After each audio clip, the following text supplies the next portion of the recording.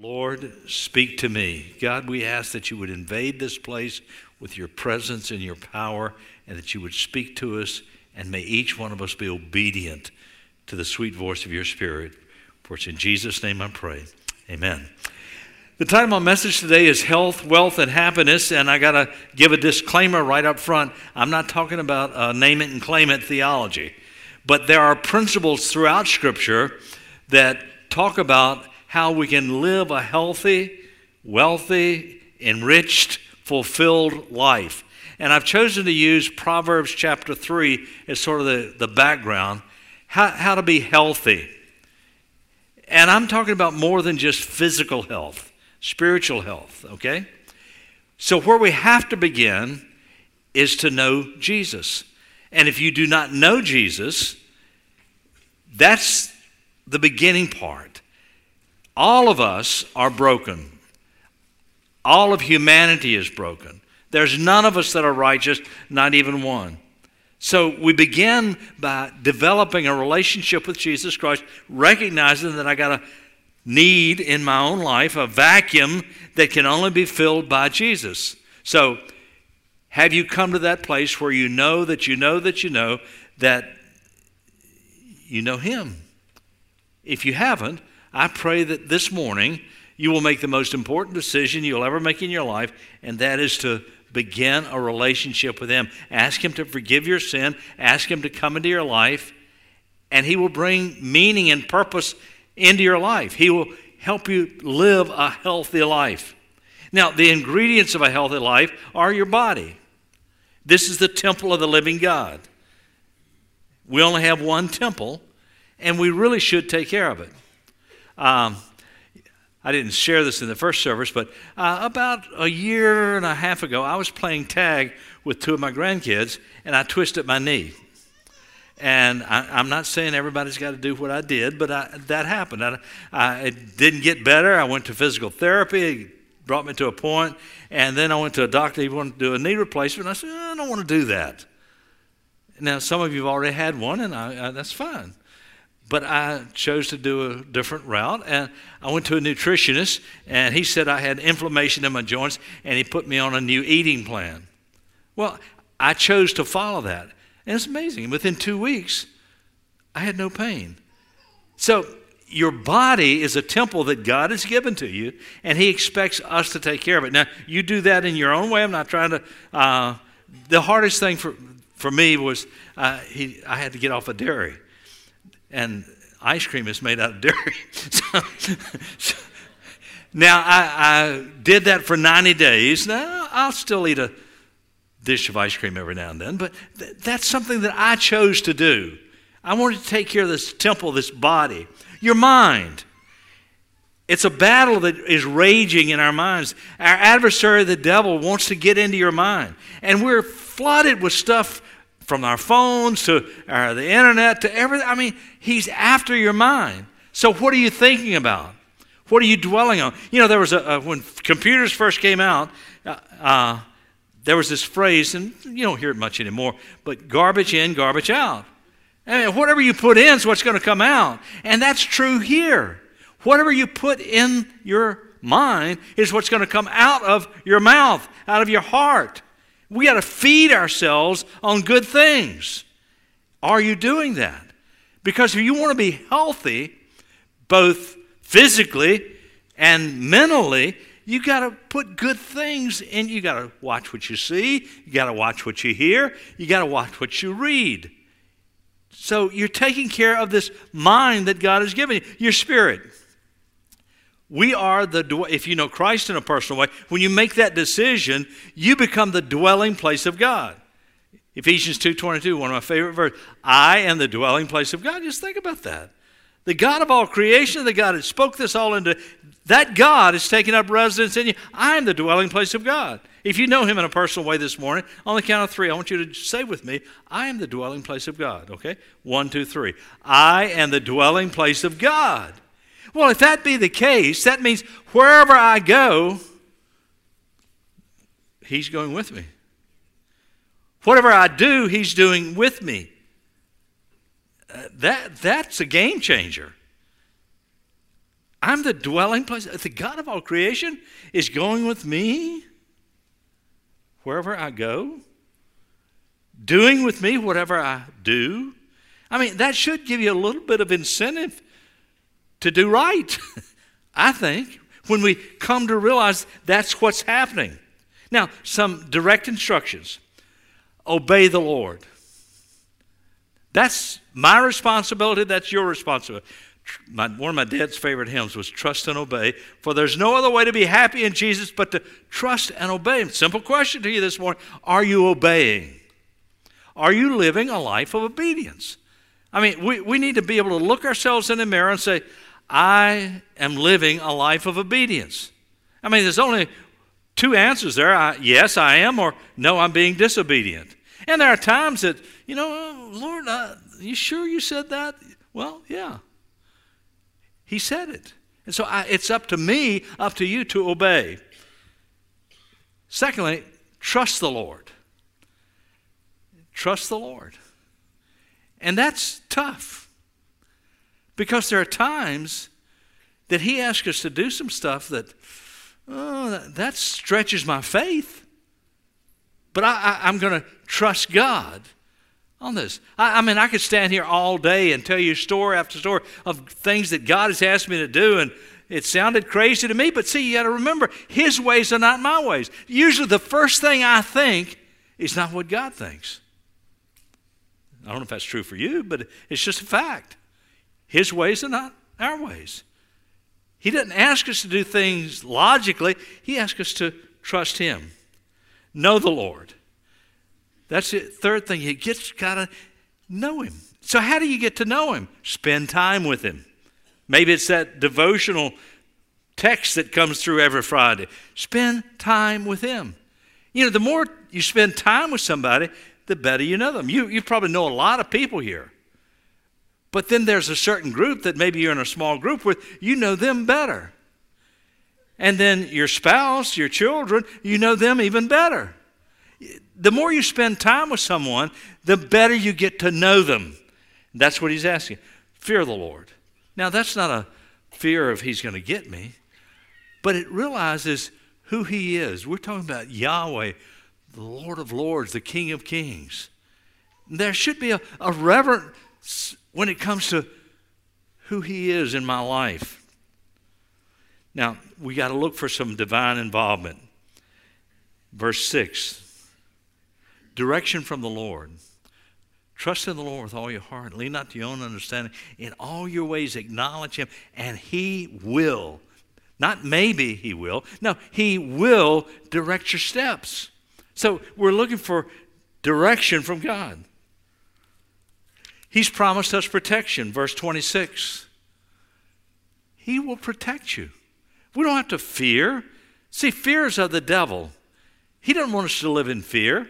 And I think, and this is a personal opinion, I think this COVID thing that we've been through, the fear that's come out of this is worse than the disease. It's crazy. I mean, you come out of a grocery store and I don't have a mask on and this person does, and they go, oh. I go, no, I don't. Well, I'm tempted to do that. It's nuts. I shouldn't have done that. Be committed to spiritual principles. This is how you get wealthy. There are principles in the Bible that talk about money. Now, again, I give a disclaimer. I'm not talking about come to Jesus and get rich.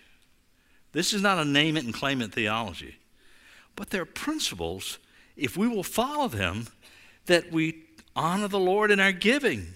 Verse 9. We want to honor the Lord in everything that we do.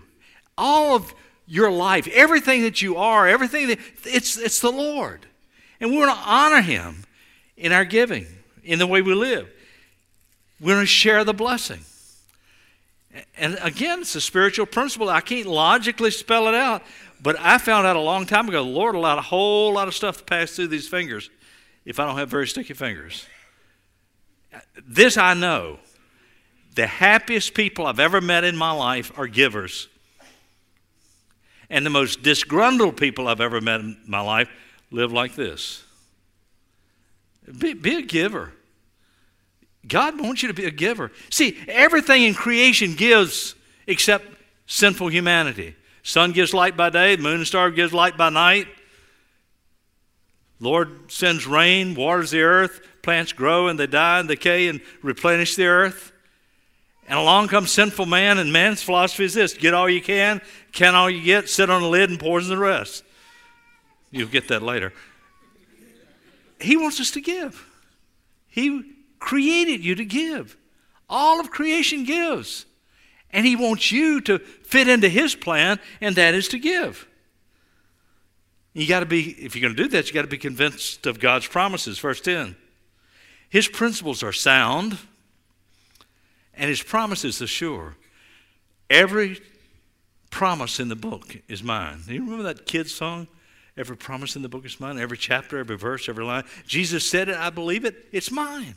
He promised it. He's going to take care of us. Now, you need to be clear about spiritual perspective. I'm not going to read all these scriptures, but write down verses 11, 12. Riches require regulation. If I want God to bless me, I got to fit into God's plan. I got to operate in God's kingdom economy. And you got to get this one: wealth without wisdom has no benefit. Oh, you may get real rich, but if you don't have a spiritual perspective, you're poor. I don't care how much wealth you got. I was on a flight years ago when Howard Hughes, at the time I think he was the richest man in the world, died. And the guy next to me was reading USA Today, and he finished reading the article about Howard Hughes, and he said, I wonder how much your old boy left. I said, all of it. He did. Shortly after that, I saw this cartoon about, I'm not picking on you, I wouldn't mind having one myself, but I don't. But this guy's last request was to be buried in his gold Mercedes. And so they dug a big hole out of the graveyard and had a crane out there, and the corpse sitting up at the stern wheel and lowering it down. One of the grave diggers punched out and said, man, that's living. So the point is this: everything you have is going to be left. I've yet to see a U-Haul behind a hearse. It just doesn't happen. So your investment is extremely important. What you do with what God has blessed you with. I have a responsibility for what God's blessed me with. How am I using it? So that's a good question. Now, how do you be wise? Number one, wisdom is from God. And this is one of the things that you know will happen if you just ask. If anybody, that includes all of us, lacks wisdom, all we got to do is ask God. The other principle we need to learn is to reject your own wisdom. Your ways are not his ways. That's just a fact. Because my mind, apart from the power of God working in me, is selfish and uncontrolled. That's why I need to commit myself to Christ, and I need to ask him to give me wisdom to do what's right. See, wisdom is a gift from God, verse 13. And we want to use wisdom in our personal relationships. That's why it's good for you to be a part of a small group, so that you can be nurtured in those relationships, so that you can grow and be more of what God wants you to be. Now, I have some closing thoughts. That doesn't mean we're soon at the end, but these are some closing thoughts. I want to encourage you to practice first fruits living. I'm reading again through the Old Testament, through the Bible this year, but I'm in the Old Testament now. And it's a way of life. You just read it. God asked them to give their first fruit, the best of what they have. Not a little bit of what's left over, or not a lamb that was lame, or not grain that swept up off the floor. He wants the best. That's just first fruits living as followers of Christ. We all ought to live that way. We're called by God to live that way. That's where joy and happiness is found. There's celebration in all of that. You read when they were collecting money to build, they came with so much joy. They had the privilege of giving. Yes, it's a joy. That's first fruits living. You need to learn to live that way. Secondly, Matthew 6, verse 21. Where your treasure is, there will your heart be also. Where your treasure is, there will your heart be also. Where your treasure is, there will your heart be also. Where's your treasure? If it's money, that's where your heart's going to be. If it's land, that's where your heart's going to be. If it's the stock market, that's where your heart's going to be. Now, there's nothing wrong with any of those things. God provided those things for us to enjoy and for us to use for His honor and His glory. But those things should not capture my heart. Where's my treasure? I want my treasure in heaven. That's where I'm going to spend eternity. The original chairman of my board is 102 years of age, and he's still on his game. Doctor asked him, how long are you going to live? He said, 120. He said, where'd you get that number? He said, Moses. So I don't know if that's going to happen or not, but he's lived a great life. But let me tell you something. You know what that is compared to eternity? James said it right. It's on a cold morning. I don't care how long you live. Compared to eternity, it's that's it. So where is your treasure? Where am I going to spend the rest of my life in eternity? I had the privilege several years ago of being invited to Dr. Billy Graham's funeral. And as I was sitting there, I'm a little mischievous. So I asked one of the security guards, could you help me find somebody? He's got a blue suit on and got gray hair. Everybody. No. He says, sir, I don't think I can help you out. But I'm sitting there, and I'm thinking, and I'm sitting by my good friend and mentor, Dr. Elmer Towns. I just had this vision of him being escorted into heaven and the millions upon millions of people that came to faith in Christ through his message, welcoming him home. What a moment that is. That's what I want. The joy of seeing people that came to faith through my ministry. Lives that have been impacted through Abundant Life Church. That in the providence of God, many of them die before you. And they're there to welcome you. That's what I want. Matthew 6, verse 24. No one can serve two masters. You cannot serve God and be enslaved to money. Now again, thank God for money. I could not do what I do. We could not be here today without money. So it's nothing wrong. Money's nothing wrong with it unless it owns you. It's a tool to reach the world for Christ. 1 Timothy 6:10 says, for the love of money is the root of all kinds of evil. Not money, the love of. Proverbs 4:23 says, above all else, guard your heart. Now I'm telling you, money, along with other things, can capture us if we let it. We got to ask God to guard our hearts and protect us from the evils that will seek to bring you down. He wants to build you up. The other principle I would say, a thought that I just want to give you, is stop indulging and start investing. Now, again, I don't want to make anybody feel guilty for anything. It's okay to have things. Just don't let those things have you. That's the issue. I'm responsible for everything that I have. And God brings those things into my life to bless and to reach others. So before you take part in impulsive buying, for instance, pray. Lord, is this something that I need? Is this something I should be doing? They're good questions that all of us are responsible to God to ask. Luke 16, verse 9. I want to unpackage this. A lot of people don't even know this is in the Bible, but it is. Luke 16, verse 9 says this: use worldly wealth to gain friends for yourself. Sort of sounds like buying friends.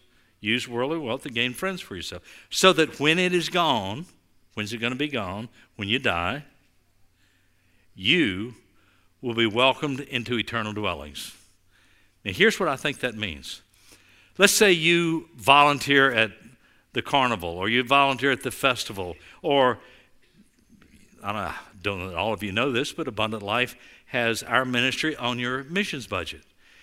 Vern and I are at our NASCAR race, and hundreds of people get saved, most of whom, maybe none of whom, you will ever meet.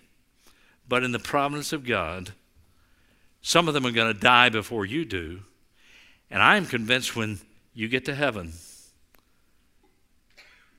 God's going to make a connection. Use worldly wealth to gain friends for yourself, so that when it is gone, you'll be welcomed into eternal dwellings. See, God calls all of us to different ministries and has different gifts. I thank God for the privilege of standing on a stage and sharing the gospel and seeing people come to faith in Christ. But I couldn't do that without friends who believe in what we're doing to make it possible. That's what I'm saying. So why are we doing this building? To reach people for Jesus. It's not about bricks and mortar. It's about reaching people for Jesus. See, we live in an upside-down kingdom. Proverbs 11:24 talks about that. Give freely and become wealthy. Be stingy and lose everything. That's sort of what we heard from both of our friends that shared how God worked in their lives. Now, I want to conclude, and I'm going to go a little beyond 11:30, but it won't be long, by telling you about my life. I'm the youngest of 7 kids. Was 10 years difference between me and my next brother. My mom was 45 when I was born. She said I wasn't planned, but I was always wanted. When my dad was 12 years of age, my grandfather, whom I never met, died during the last pandemic, the 1918 flu. My dad was 12 years of age, and he quit school and went to work at 12 years old doing a man's job to help support the family. So he had very limited education. He and my mom got married at 17, and family started coming along. They lived in a little shotgun house on Easley Avenue in Lynchburg, Virginia. My dad was on the board at Fairview United Methodist Church, and a revival broke out, and they were beginning to grow. And one night, it was one of those meetings where God just showed up, as my dad said, and they felt they should step out in faith during the Depression and build a new building. And that night, my dad felt led of God to commit $500. Now, I don't know how much $500 was during the Depression, but it was a lot of money. He came home and told my mom. My dad said she sat on the side of the bed, put her hand on it, and I said, well, Floyd, how in the world are we going to do that? He said, God will provide. My mom's brother, who was much taller and bigger than my dad, heard what he had done and came over and stuck his finger in my dad's chest and said, Floyd Wingfield, you're a fool. My dad said, I may be, but I'm going to be a fool for Christ. God's going to honor this. My dad taught a Sunday school class in that church for years, and out of that one class came 36 pastors, people called into ministry. 7 kids, all 5 of the boys in my family ended up in the ministry. Not a bad return on $500. When I was 6 months old, my dad had bought a farm down in Campbell County, Virginia, because he didn't want to raise his family in the city. He was farming and also working as a carpenter. And the pastor of our church had a heart attack. My dad started filling in. And the district superintendent of the Methodist Church came to my dad and said, Floyd, you've got a gift. He said, you should be in ministry. And my dad said, I don't have any education. He said, well, get your GED and you can do correspondence. And that's what he did. And when I was 6 months old, we moved to a little town called Huddleston, Virginia, where Smith Mountain Lake now is, pastoring 4 little Methodist churches. That was the era where they used to pound the preacher. I don't know if you ever heard of that or not. That didn't mean to beat him up. But in the spring and fall, everybody would bring a pound of this and a pound of that so we'd have food to eat. When we came home from church one Sunday, I was, again, just a baby. My mom was not making enough milk for me because I came along later in life. And my dad said, honey, what's for dinner? She said, Floyd, we don't have anything. The cupboard's bare. I don't even have milk for the baby. Me. He said, set the table. She said, Floyd, we don't have anything. He said, set the table. They set the table. We sat around the table and my dad prayed. Thank God for the food we had to eat and for supplying all of our needs. And as he was praying, a gentleman that he had led to Christ, I'm not making this up, drives up with flour, milk, sugar, beef. I think pork was with it too, canned green beans, potatoes, everything that we needed. I'm thankful that's the way I was raised. And I'll close with this one. I was with my dad one day in Lynchburg, and I think he was a wino. He came up to my dad and said, and my dad's nickname was Wink. He said, Wink, would you spot me some money for a cup of coffee? And I was probably 5 years of age. I can see my dad now reaching in his back pocket and pulling his wallet out, and it was empty. Now I know he could have written a check or something. He put it back. He always carried his money in a squeeze, one of those little squeeze things, and he dumped the money out. He had 2 dimes, and he had sort of that wooden piece that you're going to get to remind you to pray. His was called a round to it. Just had a round to it on it. And it had John 3:16 on the back side. And he'd be witnessing to somebody and say, well, I'll do that when I get around to it, so I'll give you one. We were in front of Texas Tavern, not a beer joint, a hamburger place, and he opened the door and put money on the counter and said, give my buddy a cup of coffee. And then he turned to this gentleman, and I'll call him Jim. He said, Jim, you don't need to live like this. God can deliver you and give you victory over this alcohol. And we left. And I'm thinking, I'm hungry, man. He gave all our money away. How about me? And we hardly go as far as from here to that first row over there. And he reaches down and picks a $1 bill up off the sidewalk and looks around. Nobody's there, so he puts it in his pocket and he said, son, remember this. You can never outgive God. You can't, my friend. Put him to the test. That's my prayer. Know him, love him, and serve him, and you'll be healthy, you'll be wealthy, and you'll be wise.